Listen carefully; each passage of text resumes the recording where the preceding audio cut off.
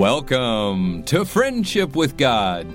Today, Tom Cantor will teach us from Genesis how the king of Sodom presented a serious temptation for Abraham after his victory in the battle over the 5 kings. This message is available for free download at Friendship with God and on iTunes. But the water was free. The water was free. But the government did not bring the water to the farms. Each farmer had to dig his own water ditches to bring the water to his own farm. Each farmer had to channel the free water to his own farm. And the ground of each farmer, it didn't do anything unless they brought the free water there. And then when it did, it just blossomed. And you know the productivity of the Imperial Valley. So living near the free water didn't do anything for any farmer. It was only when each farmer got to work and channeled the water to his own farm. That's what Abraham did. As a prophet in his home, he channeled the free water of the knowledge of God into his own home. And when Abraham was prophet in his home, he took the time to teach his household, and what he was doing there, he was channeling the free water of the knowledge of God into his household. As a prophet, Abraham served his home by being the prophet in the home. Next, Abraham was the priest in the home. Abraham served his children, he served his servants, by praying for each one of them as a priest. He knew that he could not intelligently, and you and I cannot also, intelligently pray for anyone unless we know them. And Abraham took time with all of those people in his household to get to know them. So that when he prayed, he didn't pray off of a 2-dimensional piece of paper with a person's name on it. He prayed with a 3-dimensional picture in his mind, and he saw each person because he knew each person, because he spent time to get to know each person in his household so he could pray for them.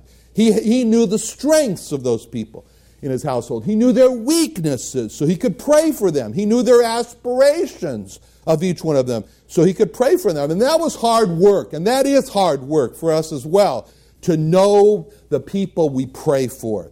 To know each one's strengths, their weaknesses, their aspirations. And why did he do that?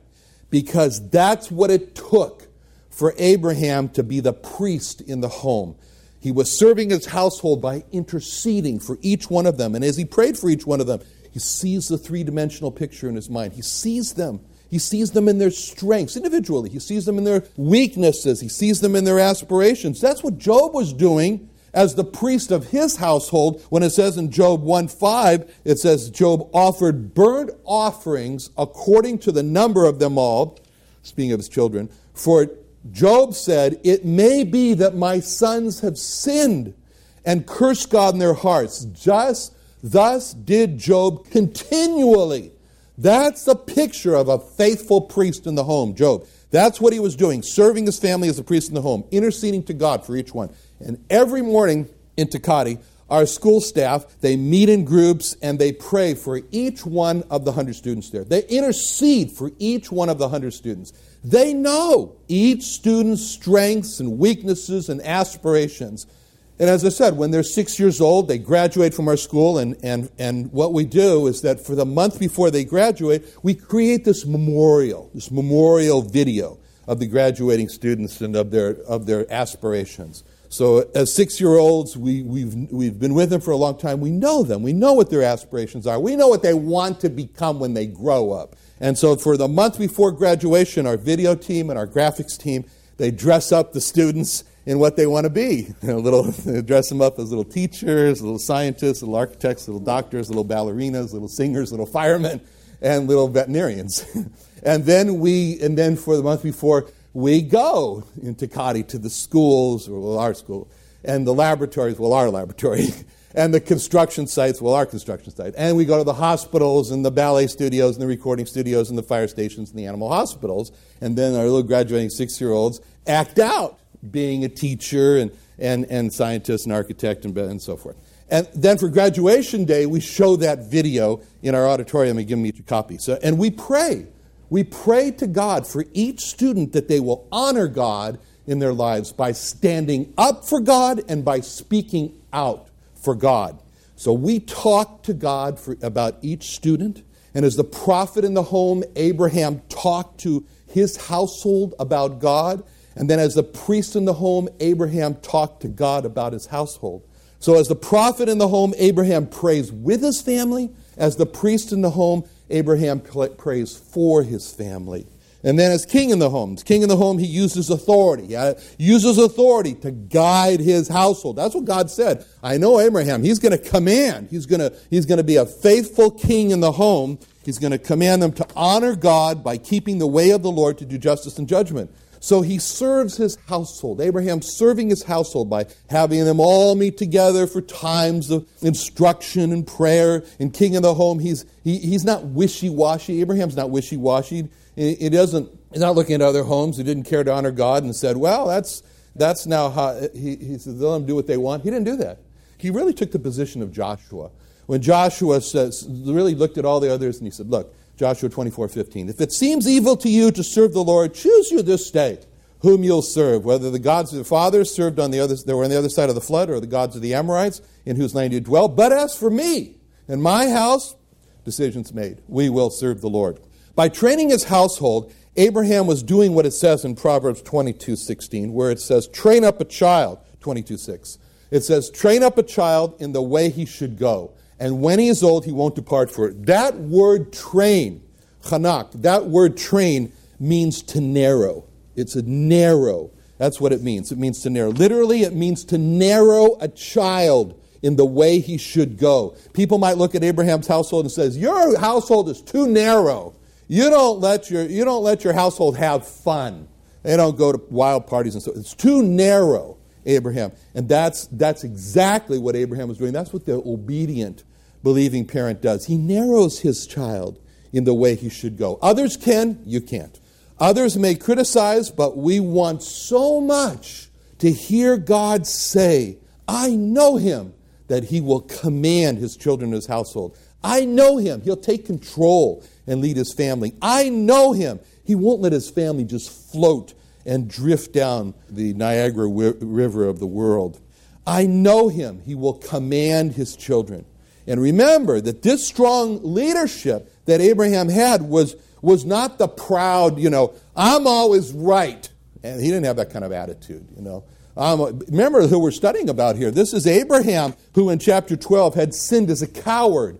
And this is Abraham who in chapter 13 who confessed his sin and was repaired by God. This is Abraham who in chapter 13 humbled himself before Lot and submitted to younger Lot, calling him from that point on brother. Why? For the love of peace and the love of unity.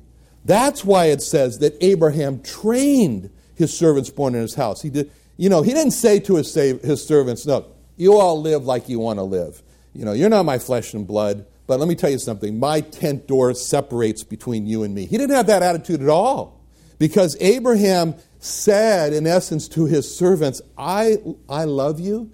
I will serve you as my own children. As your prophet, I will teach you. As your priest, I will pray for you. As your king, I will guide and command you. So it was a blessing to be in Abraham's home. It was a great thing. One of those blessed ones was Eliezer of Damascus, who we're going to see later on. We're going to study the great things that happened in chapter 24. He was trained in knowing God. And Abraham's children and the servants were all trained to follow Abraham.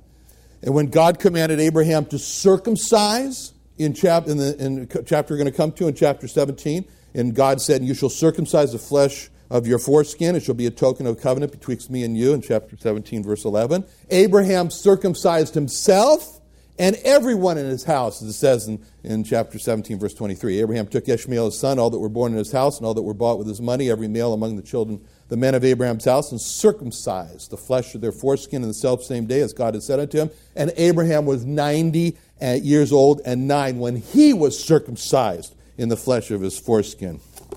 That's something. Why? Because Abraham had trained his children and his servants. He said, me first, you follow. Now, he was faithful, and God revealed the secret to him that he was going to suddenly destroy Sodom and Gomorrah. And when he revealed that secret to Abraham, it was a great gift to Abraham. The gift was Abraham had an opportunity to intercede, which he did. in chapter 18, to intercede for Sodom and Gomorrah. That was a special opportunity for Abraham to pray for Sodom and Gomorrah, to pray for mercy.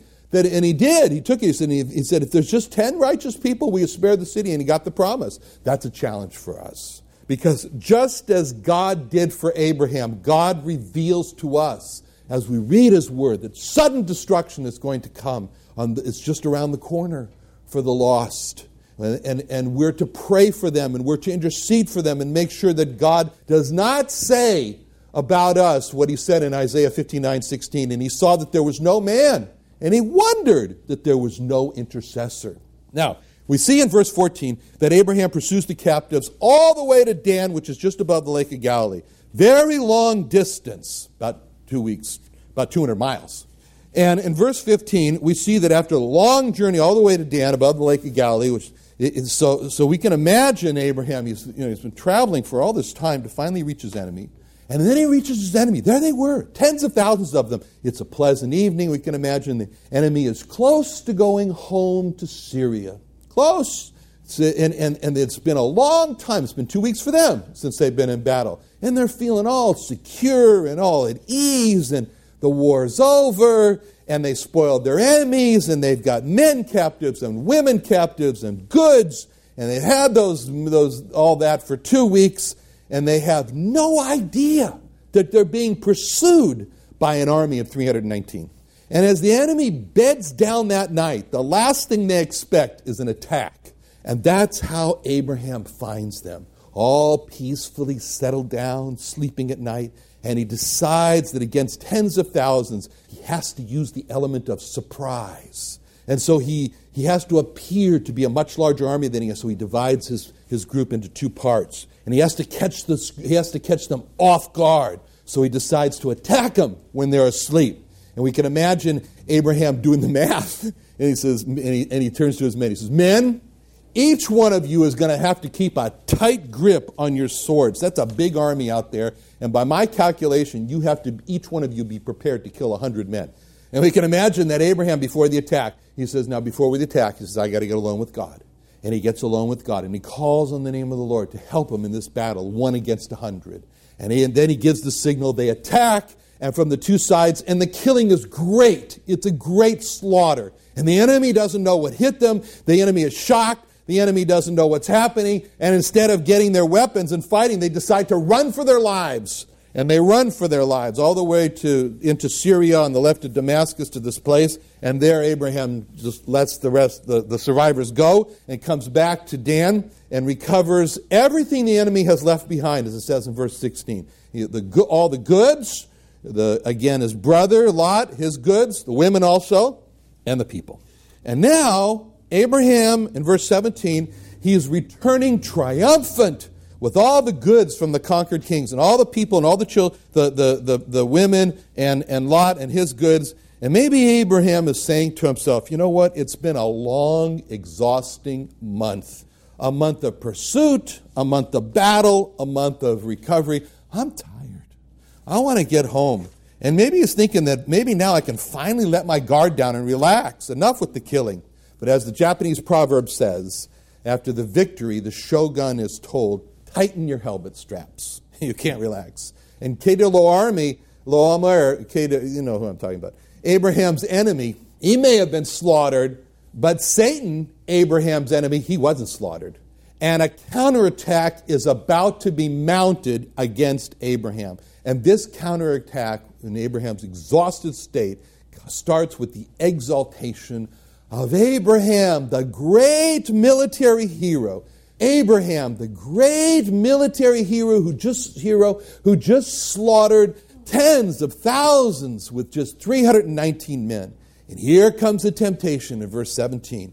Who comes out to applaud Abraham, to congratulate Abraham? The king of Sodom went out to meet him after his return from the slaughter of Kedorlaomer and of the kings who were with him and so forth. Abraham is really the celebrity now. Here he is. And now his military campaign has a name. It's called the Slaughter of the King of Kedorlaomer. And all the stories are going around how great Abraham is, and Abraham is being congratulated by none other than the king of Sodom.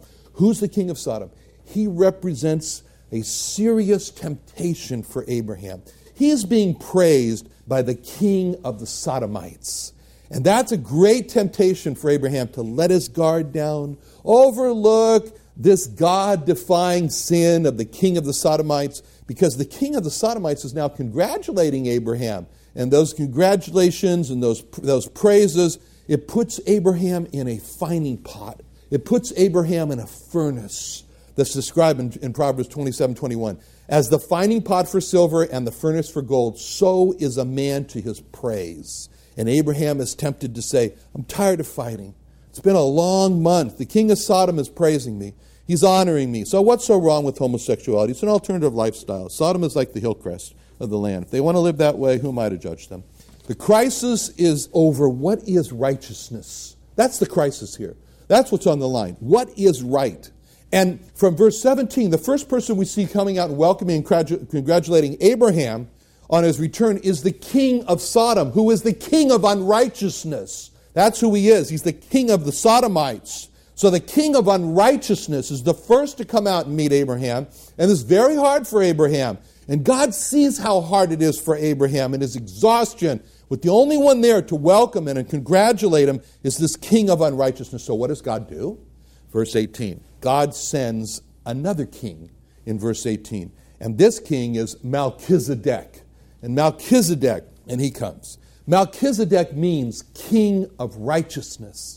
King of righteousness. So to rescue Abraham from letting his guard down with the king of unrighteousness, God immediately sends to Abraham Melchizedek, the king of righteousness. What's that show?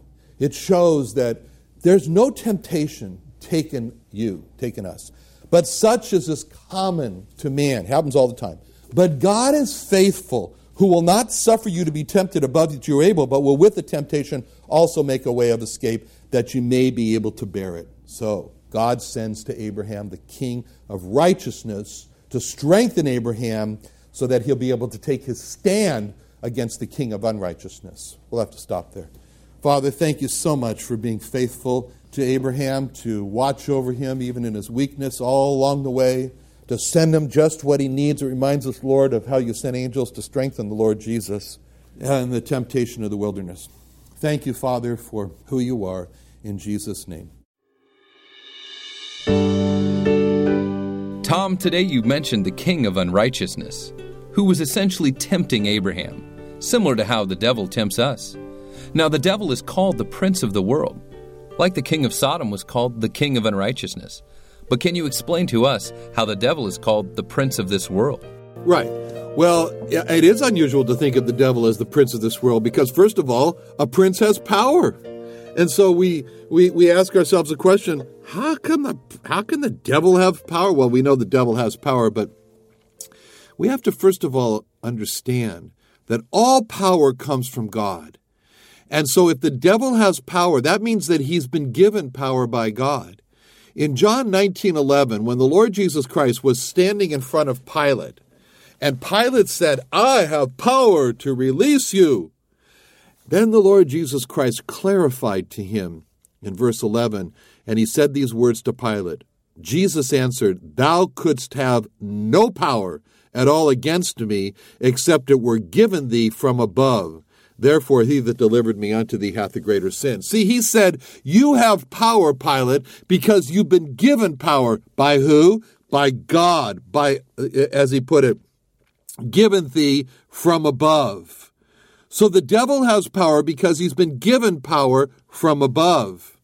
When he went through his own temptation in Matthew 4:8-9, one of the three temptations was that the devil, it says, taketh him up into an exceeding high mountain. The Lord Jesus Christ was taken up by the devil, it says, into an exceeding high mountain, and showeth him all the kingdoms of the world and the glory of them, and saith unto him, All these things will I give thee, if thou wilt fall down and worship me.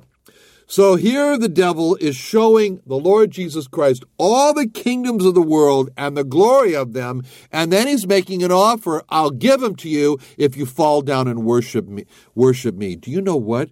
The devil had those kingdoms of the world and the glory of them, and he could give them to the Lord Jesus Christ. Of course, the Lord Jesus Christ would not fall down and worship him. But the point is that he had those kingdoms of the world and the glory of them. Why? Because he was given those by God. So why has the God given this power to the devil? Because the devil, having this power from God, works very well in God's plan to make this world a trying place, a place of trials. You know, it says in 1 Peter 1:7, that our faith is very precious. And it says that the trial of our faith makes it even more precious, our faith, because it purifies it. It puts it like this, that the trial of your faith, being much more precious than of gold that perisheth, though it be tried with fire, might be found unto praise and honor and glory at the appearing of Jesus Christ. As difficult as it is to go through, it's like putting the fire to gold in order to burn out the dross that contaminates and pollutes the gold. And so the trials that God allows to come into our lives are trials of our faith. And what happens is that it's the fire that goes in and it burns out the dross. It burns out the dross of unbelief. It burns out the dross of doubting God. It burns out the dross of sin. And so that when we come through that trial, our faith is more precious because it's pure gold. And it comes out and everybody looks at it, including ourselves, and we say, oh, to the praise and honor and glory of the Lord Jesus Christ. I am now more pure for him. Tom, you've spoken about Abraham having God's presence or being a temple of God in comparison. Can you elaborate a little bit more on this and what it really means for a man to be a temple of God? Well, basically what that means is that man needs God. And the description of man being a temple of God, in other words, having God's presence, is really given to us in Psalm 1. The whole psalm. It says, it describes this man. He says, blessed is the man that walks not in the counsel of the ungodly, nor stands in the way of sinners, nor sits in the seat of the scornful. So it starts off by talking about what man does not do as the temple of God. He doesn't take counsel from those who don't love God. He doesn't stand in the way of those who are sinning against God. He doesn't sit and find his recreation and his enjoyment sitting in the seat of the scornful against God. But, it says in verse 2, his delight is in the law of the Lord, and is his law does he meditate day and night. And then it describes him in verse 3. He'll be like a tree planted by the rivers of water that brings forth his fruit in his season. His leaf also shall not wither, and whatsoever he doeth shall prosper. Why is that true? Because God is with him. God is in him. He is a temple of God. But by contrast, in verse 4, the ungodly are not so, but are like the chaff which the wind driveth away. Therefore the ungodly shall not stand in judgment, nor sinners in the congregation of the righteous. The Lord knoweth the way of the righteous, but the way of the ungodly shall perish. Man needs God. To have God is to say no to the world, no to the counsel of the ungodly, no to the way of the sinners, no to the seat of the scornful. It's to say yes to the law of God and make it your delight. It's to say, yes, I'll meditate in it day and night. It's to depend on God, and it's to experience God's blessing. And then what happens is that establishes the person in God, and he will be like a tree planted by the rivers of water. That's what it means to be a temple of God. It's to need God. It's to have God inside of you. It's to make God feel happy and at home in you because you've made God's word to be on the highest pedestal there in the home.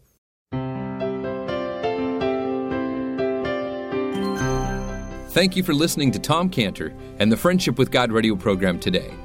Tom Cantor's written a powerful book that details 194 prophecies and fulfillments of the Lord Jesus Christ, a wonderful book, especially at Christmas time, that shows scriptures comparatively from the Old Testament prophecy to the New Testament fulfillment.